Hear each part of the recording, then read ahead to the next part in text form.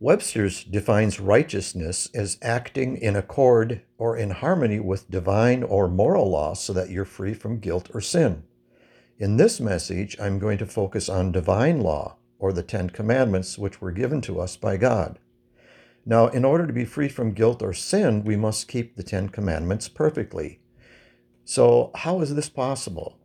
One way that we attempt is called self-righteousness, which means we're trying to be righteous through our own efforts to keep all of the commandments. This causes guilt and self-condemnation because we cannot, by our own efforts, keep them. And remember, it doesn't matter if you break one of them or all of them, you're still guilty. Now, what trips us up is trying not to sin. Did you catch that?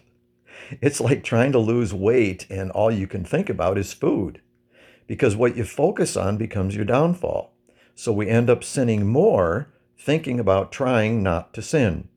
Well, this is a burden that's so heavy that many Christians feel defeated and beaten down their whole lives. This is what religion does to us. In fact, the word religion means to go into bondage. Now that's interesting, isn't it? The only way to righteousness, which means to be right with God, is through Jesus Christ. It doesn't depend on your behavior or keeping the Ten Commandments. The commandments were not meant to transform us. They were given to reveal to us the sin in our lives and how utterly impossible it is to keep them without Jesus.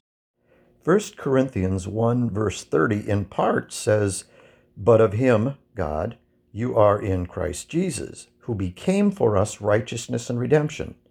So Jesus literally became righteous for us through the perfect life that he lived. 2 Corinthians 5 verse 21 says, "For he, God, made him, Jesus, who knew no sin, to be sin for us, that we might become," notice it doesn't say that we'll earn it, but that we might become the righteousness of God in him who is Jesus. So what it's clearly saying here is that we cannot work to become righteous. We become righteous through Jesus, who became righteous for us.